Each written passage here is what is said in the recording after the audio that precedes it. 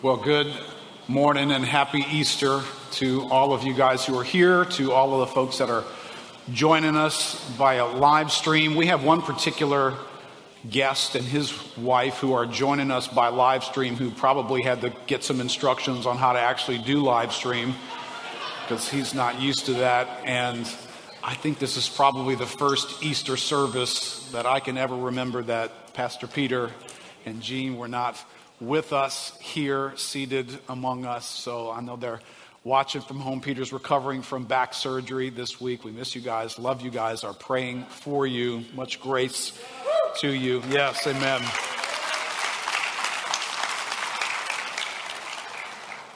Listen, I titled this morning's message on Easter morning, The Dawn of New.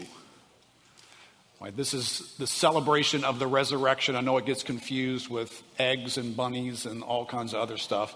Can I just sideswipe that whole issue just for a second? Because I'm a pastor. I'm here to preach the gospel. I really don't care for bunnies, period. But can we just contemplate the idea that the Easter story was it just needed some help, didn't it? It was just this sort of irrelevant, boring story that needed candy and bunnies to jack it up. Really? No, I'm just kidding. Enjoy your candy, play with your bunnies all you want. But we're here to talk about this day in history is the day of the resurrection. Amen. And it is a day, yes, amen. It is a day that brought something new into our world and into our existence. And you know, if you're like me, I think the last couple of years have been a season where we have just wanted something new, right? I mean, enough of what this season has felt like, what it has generated, the feelings, the emotions, the sameness. And you've started to notice that there's many new decisions folks are making in life. We just want something new to show up. So people have embraced new jobs. They've embraced new cities. They've moved to new locations. They've made adjustments in their lives because they want something new. But what dawned on this day, something dawned in our world on this day, on Easter morning, that just the day before was not available. Just one day before Easter, there was something about our existence, something in the realm of death that existed in each of our lives that was untouched, unhindered, and unchanged. Right? The Apostle Paul described it this way, 1 Corinthians 15. He says, "But in fact, Christ has been raised from the dead. The first fruits," right? So he is the beginning of what more is coming, "of those who have fallen asleep." And listen to this, and we'll come back to this at the very end. "For as by a man came death, by a man has come also the resurrection of the dead." So there's this fact that travels with us in life, that death has come to each and every one of us. Whether you and I have ever thought about, how did death get in the scene? How did it become part of my story? And why does it interfere with life the way that it does? Well, it started a long, long time ago. And it started through one man named Adam. So in the same way in which through one man, death came to you, through one man, the resurrection of the dead must now come. And that's what I hope each of us will wrestle with today on Easter Sunday to consider. But there was a man who wrote an interesting allegory. C.S. Lewis wrote the Chronicles of Narnia. And in the Chronicles of Narnia, he describes a moment in which death shows up in all of its ugliness, and it takes the life of the king of Narnia, Aslan, the great lion, who is the king of Narnia, who is all-powerful, and no one could have ever imagined a day when the evil witch and death could show up and do anything to him. But yet it does. And he does something in return to death. This is how this is described by C.S. Lewis. Here's the story. At that moment, they heard from behind them a loud noise, a great cracking, deafening noise, as if a giant had broken a giant's plate. The stone table, that's where Aslan was killed, on the stone table, was broken into two pieces by a great crack that ran down it from one end to end. And there was no Aslan. "Who's done it?" cried Susan. "What does it mean? Is it more magic?" "Yes," said a great voice from behind their backs. "It is more magic." They looked around. There, shining in the sunrise, larger than they had seen him before, shaking his mane, for it had apparently grown again, stood Aslan himself. "Oh, Aslan," cried the children, staring at him, almost as much frightened as they were glad. "But what does it all mean?" asked Susan when they were somewhat calmer. "It means," said Aslan, "that though the witch knew the deep magic, there is a magic deeper still, which she did not know. Her knowledge goes back only to the dawn of time. But if she could have looked a little further back into the stillness and the darkness before time dawned, she would have read there a different incantation. She would have known that when a willing victim who had committed no treachery was killed in a traitor's stead, the table would crack and death itself would start working backward." Now, please pay careful attention to something that he illustrates in this story. The evil witch stared back as far in time as she could go and gathered all the information that was available to her in this magical incantation. She knew stuff the average person didn't know. But then we learn that there's stuff that even she doesn't know. There is knowledge beyond the knowledge that natural man can find out. And that knowledge exists before the beginning and after the end. This is a little bit humbling, right, for us. This is a challenge to any of us who would be living in a world where our thoughts are tilting away from the existence of God, trying to describe our existence using maybe science, using maybe gathered information that challenges the existence of God in some ways, that we've discovered information that we have drawn our conclusions from. But can I just raise an idea? What if there's knowledge beyond what you can know? What if there's a God who exists outside of the parameters of our existence? Because at some point we begin. At some point, humanity and earth has a beginning moment. At some point, molecules and mountains don't exist. And then suddenly they do. And at some point, they will all come to an end. And on both sides, there is knowledge and truth and existence and life before and after. And it's interesting, the Bible describes it this way in Ecclesiastes chapter 3, verse 11. Says, speaking of God, He has made everything beautiful in its time. Also, He has put eternity into man's heart, yet so that he cannot find out what God has done from the beginning to the end. This is an interesting concept, right? He has put something in man's heart. He has put eternity in man's heart. And this is a weird word. It's a little hard to translate. It's the Hebrew word olam. God has put olam inside of you.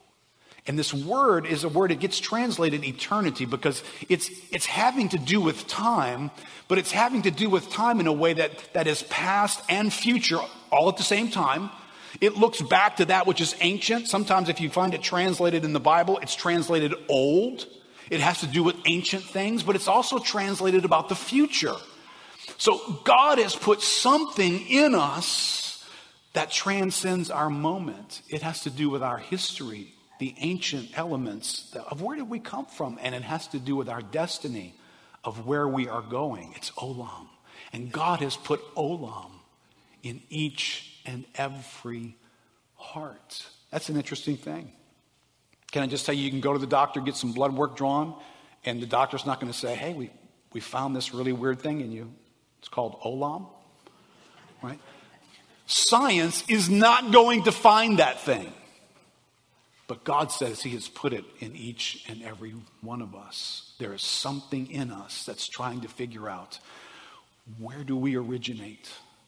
Where does my story, where does my existence gather its story from the beginning? And where am I going? What is the future of my existence? What is the destiny of my existence? Well, I'm going to take you to Athens today. We're going to venture into Athens to learn about Easter. Because in Athens, in the first century, they are having an olam meeting. They are having a meeting trying to figure these questions out. They are interacting with the idea of, what does human existence mean? Where did we come from? And where does this all go? So if you have a Bible and you want to turn with me or you want to follow along, there's notes that we make available to you. Some of this will be up on the screen as well. Acts chapter 17, the Apostle Paul is going to visit with the folks in Athens where they are trying to figure out life. And you're going to see why this is so relevant to Easter as we listen to what Paul says to them as they're trying to figure this out. Acts 17, verse 16. Now, while Paul was waiting for them at Athens, his spirit was provoked within him as he saw that the city was full of idols. So he reasoned in the synagogue with the Jews and the devout persons, right? You got religious groups in Athens. And in the marketplace, every day with those who happened to be there, right? So more secular settings as well. He's interacting with both. Some of the Epicurean and Stoic philosophers, so there's thinkers that are here, also conversed with him. And some said, what does this babbler wish to say? Others said, he seems to be a preacher of foreign divinities because he was preaching Jesus and the resurrection. And they took him. They brought him to the Areopagus, right? This little setting in town. This is where they did their olam meetings, right? They got together and gathered all the thinkers and had all kinds of conversations here in this place called the Areopagus. It's kind of the social media setting. You couldn't plug into anything, no Wi-Fi back then. They took him and brought him to the Areopagus saying, may we know what this new teaching is that you are presenting. For you bring some strange things to our ears. We wish to know, therefore, what these things mean. Now, all the Athenians and the foreigners who lived there would spend their time in nothing except telling or hearing something new. All right, so let's get the setting here for a moment. This is a city, it's a cosmopolitan city in the first century. Athens is. It is a city full of idols. And so if you went from section of town to section of town, you would find idolatry present in these various sections, right? And that's not too unfamiliar to us. If you went from section of town and section of town today in various cities, you would find idols that are present, right? Some towns, we were in New York City recently, and some towns label sections of town in such a way that they kind of give away what's being sought right here. There's Wall Street. There's the financial district in New York City. People have a certain attitude in the financial district. They dress a certain way. They behave a certain way. Certain things are valued. Certain attitudes are present in that location. You travel to a different section of New York City. You have the theater district where there's entertainment, and there's Broadway, and there's Carnegie Hall. And so there, entertainment rules. And so if you're an entertainer, if you're an artist, you rule in that section, right? So there's little sketchy sections all over town. There's little places where different ethnic groups are there. And so all the history and tradition of those ethnic groups are in that, Little Italy and Little China are there. And there's things that are valued there. There's things that people believe in. There's things that people are looking to for their life to mean something, right? And this is true in every setting. If you go to high school, right? If you're a young person, you're going to high school. you recognize there's little sections in the high school. There's people over here who are seeking something different than the little group over here, right? These guys are the jocks, they're the athletes. That's how they make their name. They score a lot of points on Tuesday night's game, and then Wednesday they're a celebrity. They show up, and they had a big game the other night, and they have found something in the sports world that's defining their existence, explaining to them their olam issues. And then there's somebody else who's going to be valedictorian, who is just ripping through every test. Everybody else is failing everything. Oh, so-and-so is going to get an A on this, and their reputation is in front of everybody, and they're successful when it comes to academics. And then there's another little group. This was the three groups when I was in high school. The freaks, who were, they were like coming to class stoned. They were doing drug deals in the bathrooms while they were at school. I couldn't figure out which group to be a part of, quite honestly. Some of us are just multi-talented. So I was in all three groups at one point in high school. I was athletic, and I got straight A's, and I did pot in the bathrooms. So everywhere you go, there is a city full of idols. Everywhere you go. And, the idols are just things that we substitute in the place of God. Things that we look to explain olam to us. Because God has put olam inside of you. You are looking for answers, whether you have figured that out or not. The Bible's true. We are searching for something. We are looking for eternity. We're looking for our past and our future and an explanation for our existence. So this is going on every day of our lives. And at any moment in this fallen world, whether you're in Narnia and there's a witch, or you're in this world and there's a real devil, a deal is going to come along that says, hey, there's something available to you besides God. There's an idol out there. Listen, man's not too long in the garden before Eve gets that introduction from the devil. Yeah, hey, God has said this, but can I give you another idea here? Have you seen this tree over here? And she looked at it. Remember how the Bible describes her understanding of the tree? That it was good for food. It was beautiful. It was desirable to make one wise. So there's pleasure in this idol.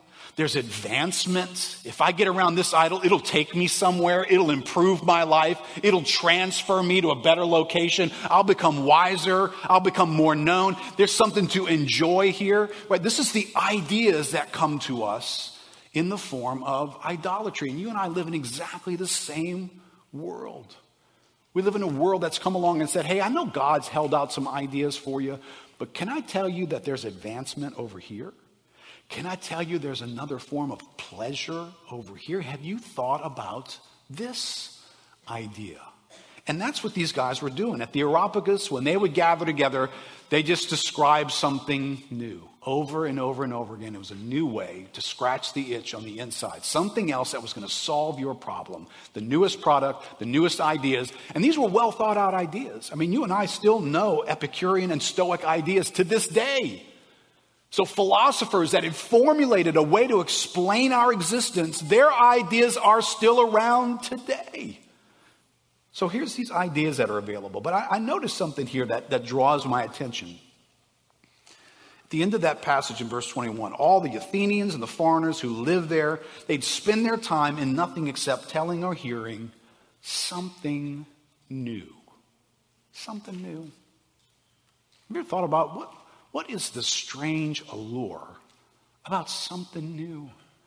What is it about new things that just capture us? Right? Window shopping. Some people go to the mall and it's like a spiritual experience because there's something new.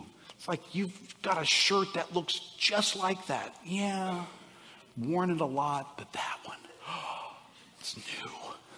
Right? You go, new car smell. There's commercials about new car smells. There's something about new that is so alluring. Well, today I want to install the idea that part of that's biblical. Part of that is God has installed something that makes us want something new. Right? So I want to be done with this old thing and I want to move on to the new things. We often find fault with that, but there's something that bears witness to the biblical story. Right? If I took you to Romans chapter 8, which I will in this passage right here, This is a story about moving on from that which is old to something better, something new, right? Romans 8 says it this way. Verse 18, Paul says, "For I consider that the sufferings of this present time are not worth comparing with the glory that is to be revealed to us. For the creation waits with eager longing for the revealing of the sons of God. For the creation was," listen, "the creation was subjected to futility, not willingly, but because of him who subjected it in hope." The creation itself was subjected to futility. That's not a good word, right? That's not a pleasant word. That's not an enjoyable word, right? Creation, which would mean everything created, was subjected to this sense of futility, limit. It's got a ceiling on it. As a matter of fact, it's got a low ceiling on it. So you and I can explore creation as far as we go, but at some point we're going to bump into creation's ceiling and it's going to stop providing something to us. It's going to have a limitation on it. That's what that means. And it says this was done on purpose in hope. Verse 21, that the creation itself will be set free from its bondage to corruption and obtain the freedom of the glory of the children of God.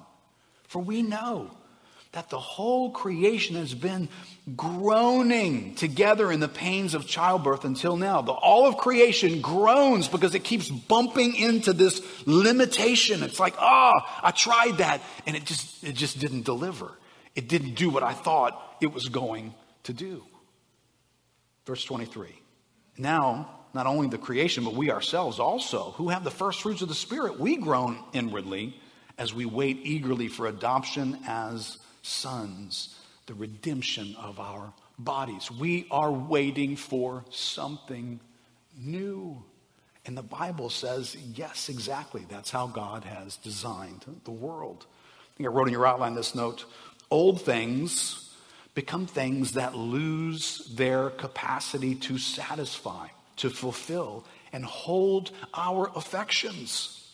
Old things become things that have proven to us they don't work. They don't exactly fix us. They work for what God designed them to be. A moment of interaction, a moment of enjoyment that God gives to us, right? I mean, if you've eaten something and it tasted great and you were like, man, this is so good. It didn't fix you though, did it? Right? You had a great meal, best meal you ever had in your life. Olam is still nagging you. On the inside of you still wants an explanation for your existence. Even though that meal was really great, but it just doesn't fix you. A good night's sleep. A trip to somewhere you've never been before to see beauty like you've never seen beauty in your life. But it didn't fix you. It didn't ultimately do what we kind of hoped that it would do. And those things become old and we just move on to something new. Now listen, I probably have preached messages on contentment. I probably have picked up the Bible and said, the Bible encourages us to be content with what we have. So this is not a message that says, hey, let's blow off contentment. You should never be content. But there is an aspect in the Bible that God doesn't want us to be content about. There's an aspect of our existence that God's okay if you're not content with. So that piece of us that wants to move on to something new, that's not all bad. It's part of what God has injected, that olam, into our existence. And this is going to be true of everybody who exists, right? The wisest, wealthiest man in the world that we know of, King Solomon in Ecclesiastes, he said it this way, Ecclesiastes 1. The words of the preacher, the son of David, king in Jerusalem. He's number one, right? Wealthy man, successful.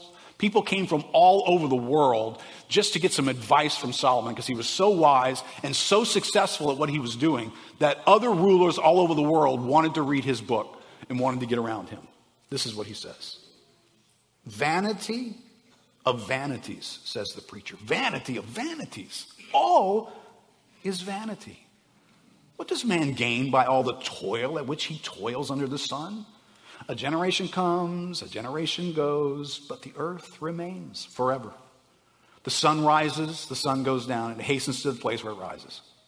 The wind blows to the south, goes around to the north, round and round goes the wind, and on its circuits the wind returns. All the streams, well, they run to the sea, but the sea is not full. To the place where the streams flow, well, there they flow again. All things are full of weariness. And can we just stop right there? I can stop the message right here, right? Do you ever in your life find life to be exhausting? I found the last couple of years to be heightened exhaustion. It just feels more exhausting lately. And and sometimes, you enter the Christian community and you get slapped down for stuff like that. What? You find it exhausting? Yeah, knucklehead, get behind me and let's join Solomon and see if any other wise people thought life was exhausting. All things are full of weariness. A man cannot utter it. The eye is not satisfied with seeing, nor the ear filled with hearing. You ever wonder why you keep moving on to new things? That's why. I look at that. I'm not satisfied. Well, what are you going to do now? Well, I'll find something new. I tried that. Did it fix you? No, I'm not satisfied, right? So you go to the Areopagus, you hang out with some people, they throw around some ideas, and some people have new ideas. Oh, we haven't tried that before. That's exactly what's going on in Athens. What has been is what will be, Solomon said. And what has been done is what will be done. And there is nothing new under the sun. You keep offering me stuff new. It's not new. Is there a thing of which it is said, see, this is new? It has been already in the ages before us. There's no remembrance of former things, nor will there be any remembrance of latter things yet to be among those who come after. I, the preacher, have been king over Israel and Jerusalem, and I applied my heart to seek and to search out by wisdom all that is done under heaven. Why did he do that? Well, because God said in Ecclesiastes, didn't he? I have put Olam in your heart so that you will search and look and try to find. Solomon says, it is an unhappy business that God has given to the children of man to be busy with. I have seen everything that's done under the sun, and behold, all is vanity and striving after the wind. This is the king of God's people recording this. Right? So can we all be careful that, because even Paul says this to the Romans, when we have even received the Spirit of God, we still groan inwardly. So if you're a Christian and you have discovered the meaning, the significant new meaning of the resurrection, you might still taste Olam in a way that feels like, this is a little exhausting. This is a little challenging. Solomon goes on in Ecclesiastes 3, verse 18, he says, I said in my heart with regard to the children of man that God is testing them, that they may see that they themselves are but beasts. For what happens to the children of man and what happens to the beast is the same. As one dies, so dies the other. This is complicated by death, this issue of seeking to answer Olam. Death does something to us in this equation. They all have the same breath, and man has no advantage over the beast, for all is vanity. All right, quick note for every person who's thinking about changing your job, thinking about changing your marriage, thinking about changing your clothes, whatever you're thinking about changing. Right, I put in your outline there, beware at some point, even the things that satisfy you the most and have won over your affections are going to groan and taste like futility. These are the kinds of things that people love when I preach them. I will get so many thank yous for that one point right there this week. Why do you say this kind of stuff? Well, a couple reasons. One, it's in the Bible. There's like a whole book. If you read Ecclesiastes and you don't just feel like, oh, dude, you need some depression medicine, Solomon. What is wrong with you? But let me tell you why the Bible tells us some of this stuff and why it's so important. The Bible gives us insights into the life that God created here on earth. When life sneaks up on you and it feels unexplainable, you are vulnerable in a unique way in that moment. So if you sat in church week in and week out, and one day exhaustion comes to you and weariness comes to you and vanity shows up and futility is what your life feels like, and you have no explanation for that, you are in trouble. Because the Bible went out of its way to explain sometimes that's what it's going to feel like. And what you're going to do is you're going to stare at all the things that are in your life that have become old. And you're going to think you just need a new version of that. This is what midlife crisis is, isn't it? Everything has finally reached its expiration date. And it's become old, and it's kind of not delivering anymore. You know, people in your life, they're not as attractive as they once were. All their jokes have gotten old. The things that you put up with early on, now they really irritate you. So you're way down the road in all the pleasures of stuff, and it's just gotten old. You know, your house is old. Your job is old. The city you live in, for goodness sake, with all of its potholes is old already. The church is old. Everything is old. So we just want something new in that moment. Can I just tell you that's not because all of a sudden you have a bad marriage and all of a sudden this city's really horrible and all of a sudden the church is out of whack, and it's that things become old. Because God has designed the world with an expiration date on it, left and right. God did that. God did that to you. Because he wanted you to have a reason to look for something new.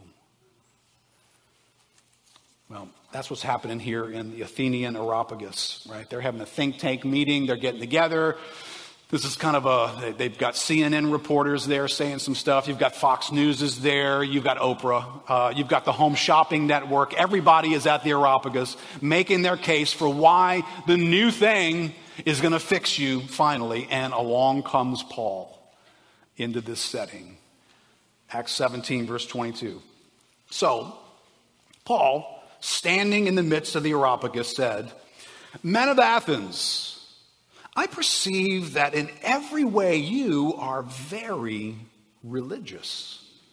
For as I passed along and observed the objects of your worship, I found also an altar there with a description," right? If Paul were speaking to our audience today, he would say, "You know, I find you guys to be very spiritual."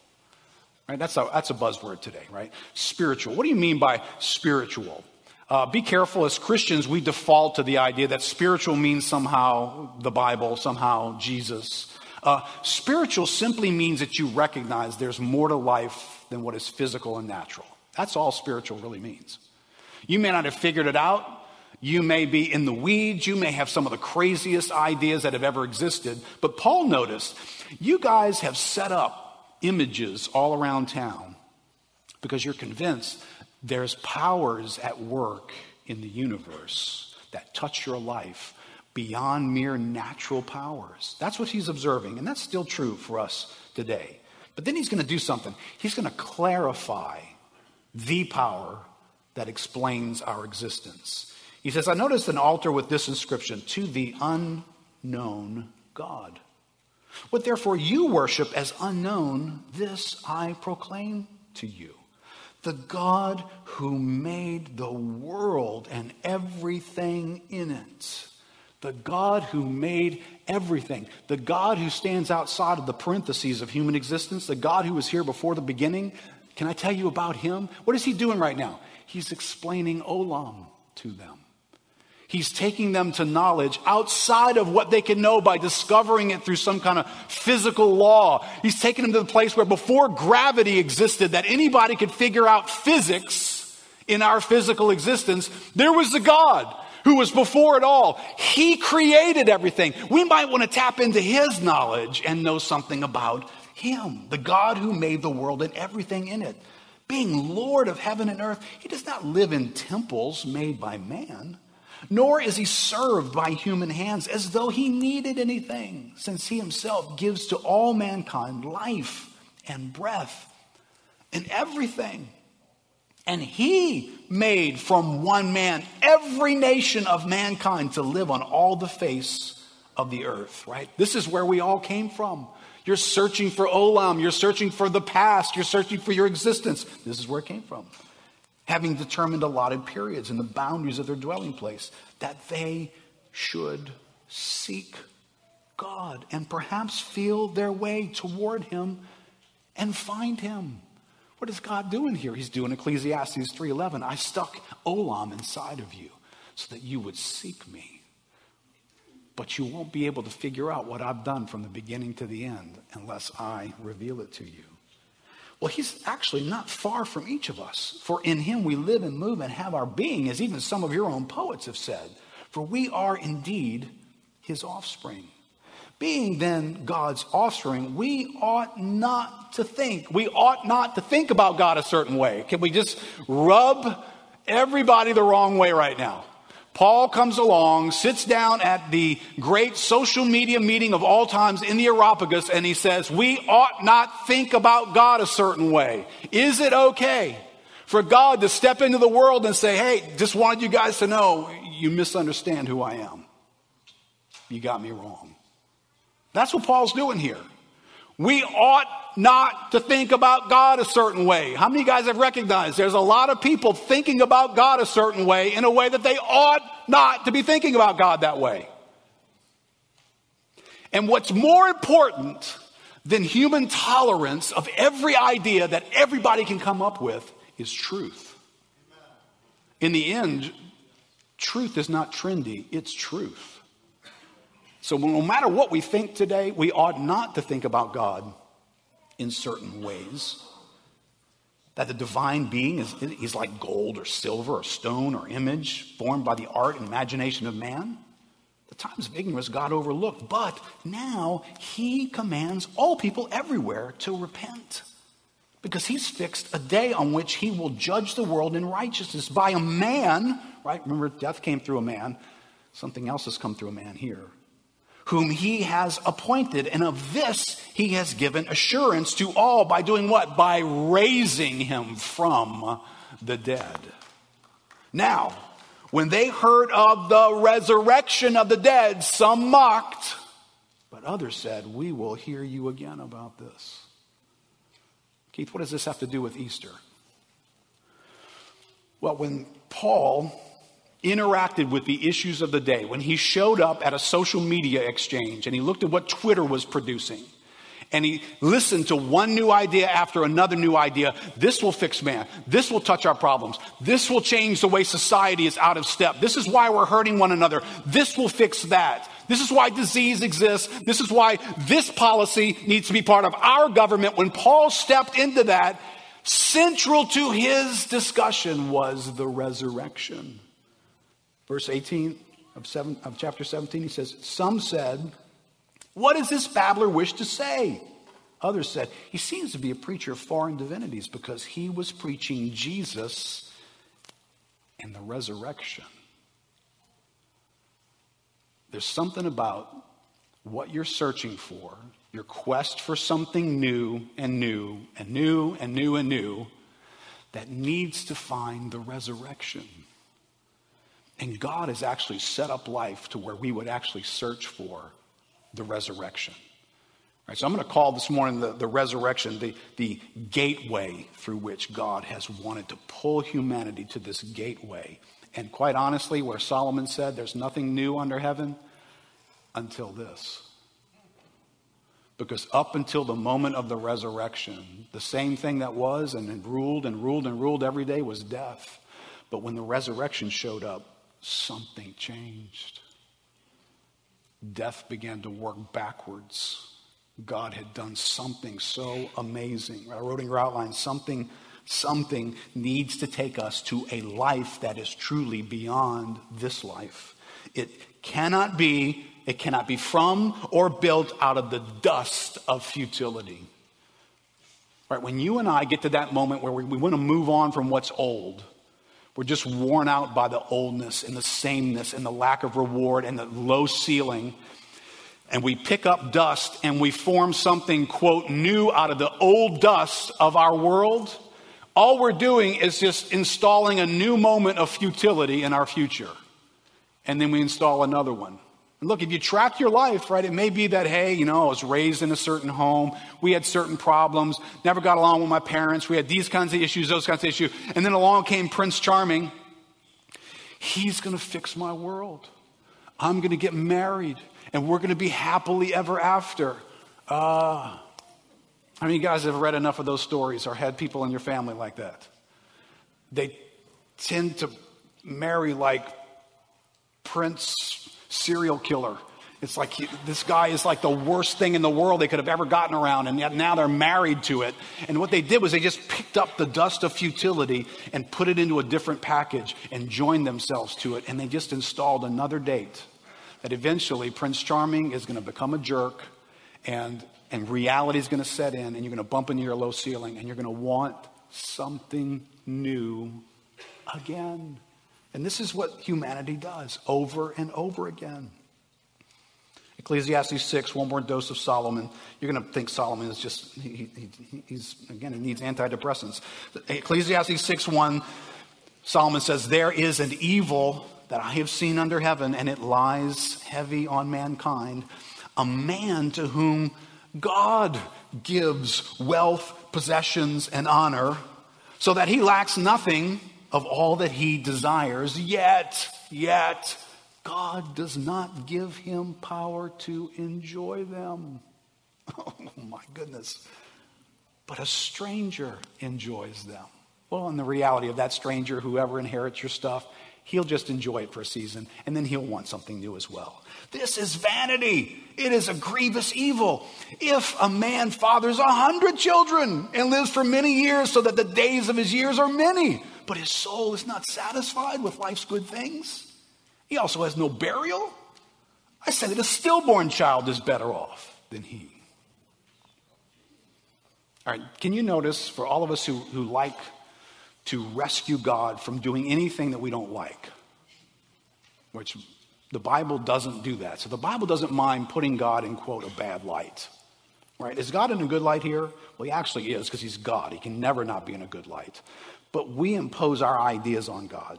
Right? So I wrote in your outline, God has, first of all, in Romans, he's subjected the world to futility. Whether I think that was a good idea or not, God did that. Then here we say God does not give him power to enjoy things. Right? You give me all this stuff, but you don't give me the power to enjoy it. Thanks a lot. But the God who has hardwired creation with futility also offers a new life via the resurrection. God has created forces in our lives that funnel us to this one gateway. Through it lies new.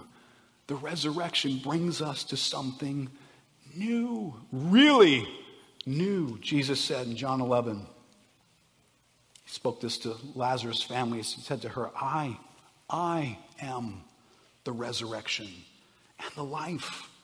Whoever believes in me, though he die, yet shall he live. And everyone who lives and believes in me shall never die. Do you believe this? So whether you are Martha, who has just lost one of the dearest things on earth to her, Lazarus, her brother, is dead, gone. Or you are Solomon, who has the ability and the power to buy one thing after another, to mobilize armies if he needs to get all the gold that he needs to buy whatever it is that he wants, and to have any desire that he wants. At some point, you're going to bump into the ceiling called futility. And I'm going to need something new. I wrote in your outline, Jesus has brought the dawn of new to us. He's made death run backward, such that now death is not the end, but the beginning. And life is not merely about the temporary, it is about the eternity that is in our hearts. This is what the resurrection has done for us. And we get to the Easter of 2022. Keith, you can come back up, buddy. We get to the Easter of 2022, and A lot of us have had these moments in the last couple of years where we have just said in some form or another, I'm just tired. Just tired of the way things are. Right now, maybe, just the strangeness of these last couple of years have uniquely provided a moment where all of us could kind of arrive at that sort of a moment together. But the truth is, a lot of us are arriving at that moment where I'm just tired of the way things are. Because over time, things become old. And they become old on your time schedule in a way that's not old for me. Right? Maybe something's become old for you. And I just had my first child. And so I've got something brand new in my life. And so I get around you and you're feeling the weight of that which became old. And I'm feeling like there's something new. But whether it's the joy of a new baby, whether it's a new job, whether it's a cure for something physical that was going on in your body, at some point, old is going to return. And I'm going to need something new. But Solomon said there's nothing new. There's nothing in this dusty world that you can just turn around, pick it up, and make something new out of it. You can't make new out of that which is old and futile. That newness will have to come from somewhere else. Welcome to Easter Sunday. Welcome to the moment where God thrust open a doorway into that which is new, which has never been before. Through Jesus Christ says, I am the resurrection. I can bring life into a place that had lost its life. The end of the Bible, Revelation 21 says this, and I want to offer this to every one of us who are in a place where we're tasting, we just need something new. Listen to what God says. And remember, it's the resurrection that gets us here. Then I saw a new heaven and a new earth. For the first heaven and the first earth had passed away. That first one was loaded with futility and vanity. The next one will not be. Do you have any idea what that must feel like? For pleasures to be existed without any idea that this is going to come to an end. This is going to get too familiar. This will get old after a while. I mean, there's part of us that says, wait, so we're just going to stand around God's throne and go, holy, holy, holy. We play football, Some songs say what we do. Because there's a part of us that says, that's going to get old. You understand, in a fallen world, there's a reason why it gets old. Because God has subjected the world to futility. He intends for there to be an expiration date that makes us look to Him and look to Him and look to Him. In the new heaven and the new earth, there will be no such expiration dates. You will say holy, holy, holy, and long for one more moment to say holy again. And then when you said it one more time, you will want to say it again like you never said it once. And you'll want it more and more. And the glory that you see of God, it'll never get old. It'll never feel like, this is eternity. We're going to be doing this for eternity. Something in you will want the next bite and the next taste, and that feeling will never go away. It'll be new and new and new and new, and it'll never get old in that new place. That's what the resurrection brought.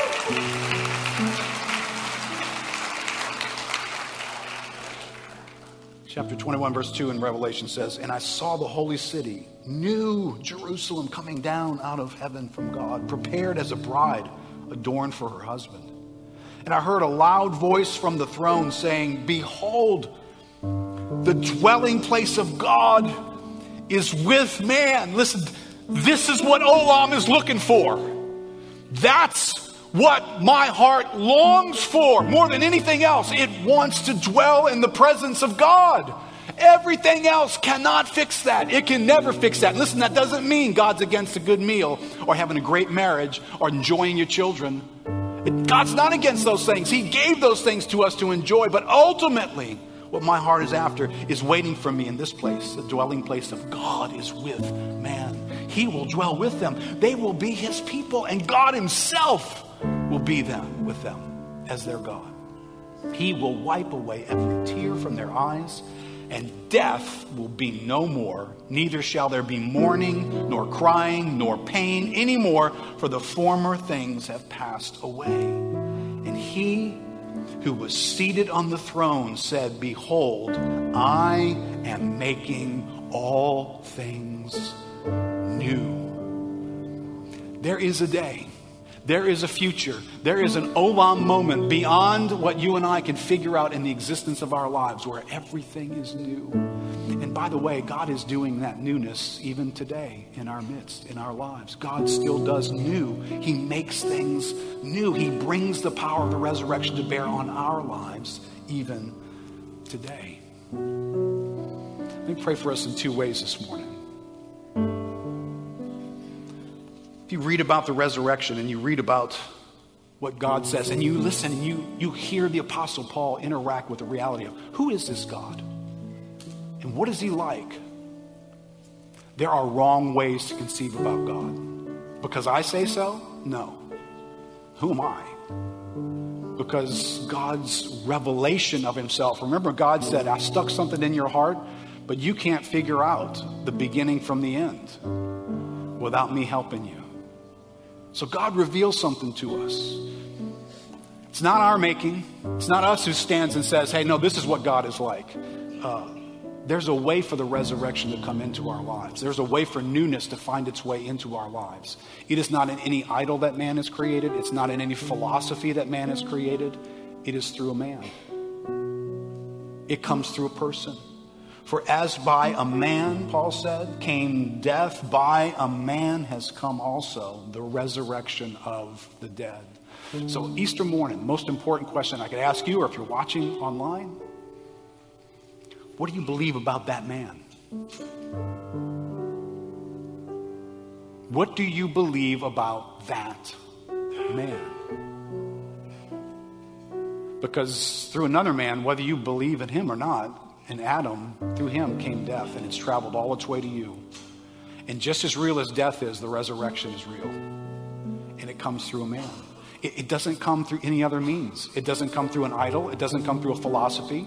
It doesn't come from some kind of transcendent meditation. It doesn't come through coming back to life over and over and over again. It doesn't come through that. It comes through a man. Jesus says, I am the resurrection and the life. He who believes in me. Do you believe that about Jesus? So maybe Easter 2022 is the moment for you where you stop and you come into agreement with God and you take your faith and you put it in Jesus Christ. Maybe you're here right now and you've experienced things have gotten old. One thing after another has gotten old. That's pretty discouraging. And none of us are exempt from that. Everybody in this room knows something about something precious to us got old. Maybe it died and went away. Maybe it became broken and didn't work the way it once did. But we are walking now in the brokenness of that which has become old. It doesn't satisfy us any longer. Listen, I would never want you to ask this question. This is to be a hard marriage moment question. But sometimes your marriage, your relationships, things that were precious to you, they become old and familiar in ways that they just don't, quote, do it for you anymore. Now, I get, come in for some marriage counseling to see if we can work on that. But there's an aspect of that cannot be fixed. There are things in this world that were never intended to satisfy us fully. God was intended to do that. And one day, all the other things will give way to that being the thing for us. But if you want to receive that new life, that resurrection new life, this morning, believe in Jesus. Put your faith and your hope in him. From whatever it is that you've put your trust and your hope in for your life, take it away from that right now. Take it away, whatever it is. Your career, your money, being a good person. Take it away from that. Put it in Jesus Christ. Let's stand up together. We're going to pray.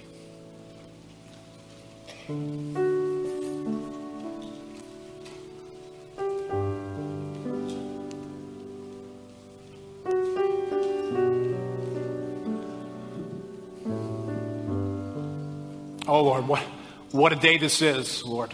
You feel it in the moment we came into this room together. Something about the resurrection. something about being reminded about it, something about knowing that it happened, something about what you did at a moment in history that was new, totally new. It brought something into our existence that just simply wasn't there before. All that death threatens us with, all the ways that it steals from our lives, all the ways that we are reminded that whatever it is that we have in our life right now, at some point, it's going to diminish, it's going to bring less to us, or it could even go away completely. Lord, and we feel that. Lord, your solution to that is that you are making all things new. And you've done that through your Son. So God, I pray this morning for every person who's here, every person who's watching, who perhaps has never come to a moment where they've transferred their olam, their search for their past, their search for their future. They've transferred that to Jesus Christ, who says, I am the resurrection and the life. Listen, if you're here this morning, you're watching, and you want to put your faith in Jesus, it's a moment of decision of your will. It's you believing in your heart and acknowledging that to God. It's you saying, God, I believe in what you did in sending your Son. I believe that he was resurrected, that you resurrected him as a statement that you've accepted all that he's done on my behalf. He is my forgiveness. He is my restoration. He brings me back to you. He will welcome me into a new city one day that I get to dwell in forever with no futility and no vanity in it. God, today, I put my trust in this Jesus. I put my hope in him and the life that he came to bring to me. This day, Easter 2022, God, I give my life back to you, and I look to you, that you will make all things new from this day forward in my life. Lord, there are many in the room here who have prayed a prayer like that years ago in their lives. And like the Apostle Paul said, even those of us who have tasted of the Spirit, grown inwardly. God, I just want to pray for those of us who have been groaning, tired, wearied, exhausted. Lord, I want us to be reminded afresh that this exhaustion, this difficulty in this world, it's not because the world's out of control somehow. It's not because somehow we have made mistakes and decisions that cannot be corrected, and therefore we're just going to live in the mess that we've made it. No, somehow, Lord, you have injected something into this world that's design is to cause us to look to you. So God, I pray for every person who finds themselves. I pray for my own soul. So I've found myself exhausted. So I've found myself struggling. God, and I know many others who have as well. Lord, you are the God who makes all things new, Lord. You are the God who reaches into our moments where we just got reminded that the old things can't fully satisfy, but you can and you will. And you are with us to the end. You will not forsake us. You will not leave us. You will sustain us now. Lord, the resurrection power shows up now. It's not just in the future city, but it's here now. But Lord, it also is going to be one day in a city like no other place we've ever been. And so, Lord, if in my heart I long for that city and I want to get out of this city, that's okay. You're all right with that. Lord, if one day I'm longing for your presence so near that it just drowns out every other piece of noise and distraction that's in my world, Lord, I think you're okay with that. Lord, if I'm not content to be in a world where futility is installed and I want to be in a place where nothing but satisfaction is available every second, Lord, I think you're all right with that. God, would you remind us this Easter, you are making all things new. That's what the resurrection brings to us that we didn't have before. A new day, a new glorious day that's coming. Let's close by singing together. Keith.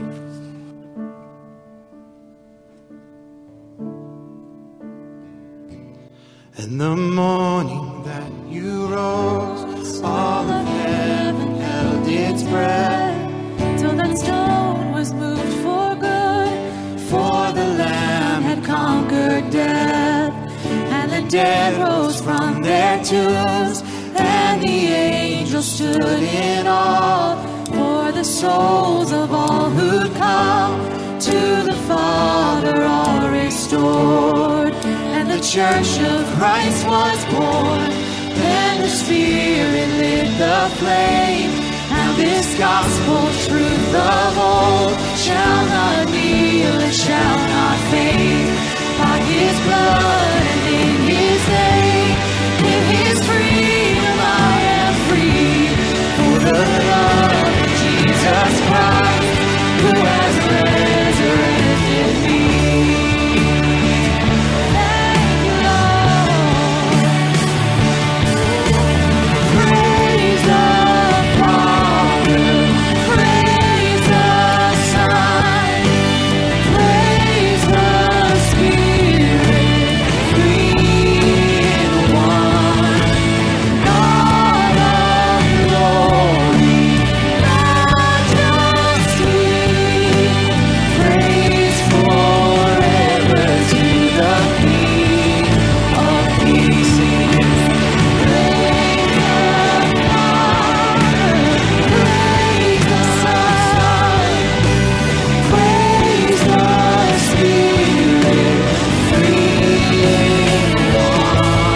Oh God of glory, majesty, we praise forever to the King of Kings.